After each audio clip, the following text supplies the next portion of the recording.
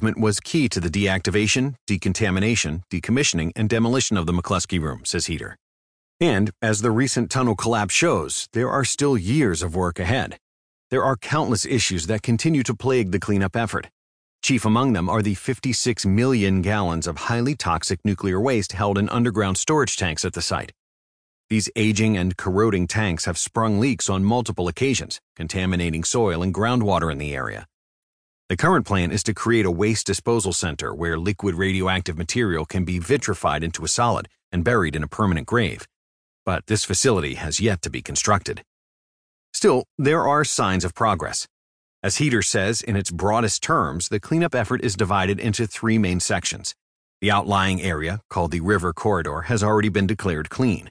Then there's the Central Plateau, a 75-square-mile area built at a higher elevation where most of the plutonium was manufactured. Finally, there is the inner area. This 10-square-mile area inside the Central Plateau is where the contamination is the worst, and where cleanup work will continue for the long term. It's sort of concentric circles, and we're working our way inward, says Heater.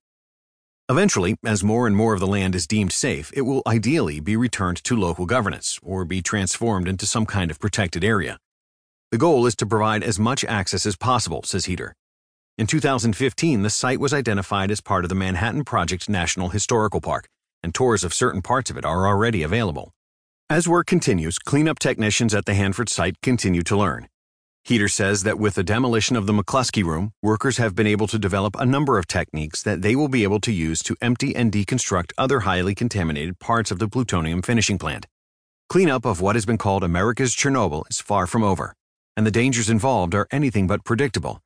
But each new crisis is another chance to learn about the consequences of our nuclear heritage.